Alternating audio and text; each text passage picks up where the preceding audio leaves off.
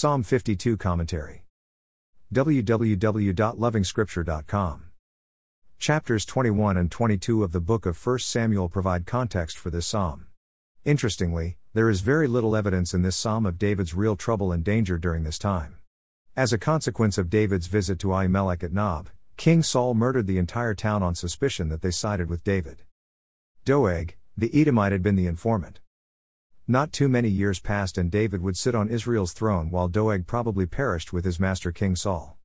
An olive tree flourished in the house of God. However, David's reaction in the moment of crisis should attract our attention. He declares God's unfailing love in the face of adversity. And he has space in his heart for praise. For what you have done I will always praise you in the presence of your faithful people. Verse 9a. Admirable. Saints who have learned the secret of prayer know just how difficult it is to shout in the presence of God. Very hot issues simply melt down into nothing. Hope should be impossible after the events in 1 Samuel chapters 21 and 22. But David still says, I will hope in your name, for your name is good.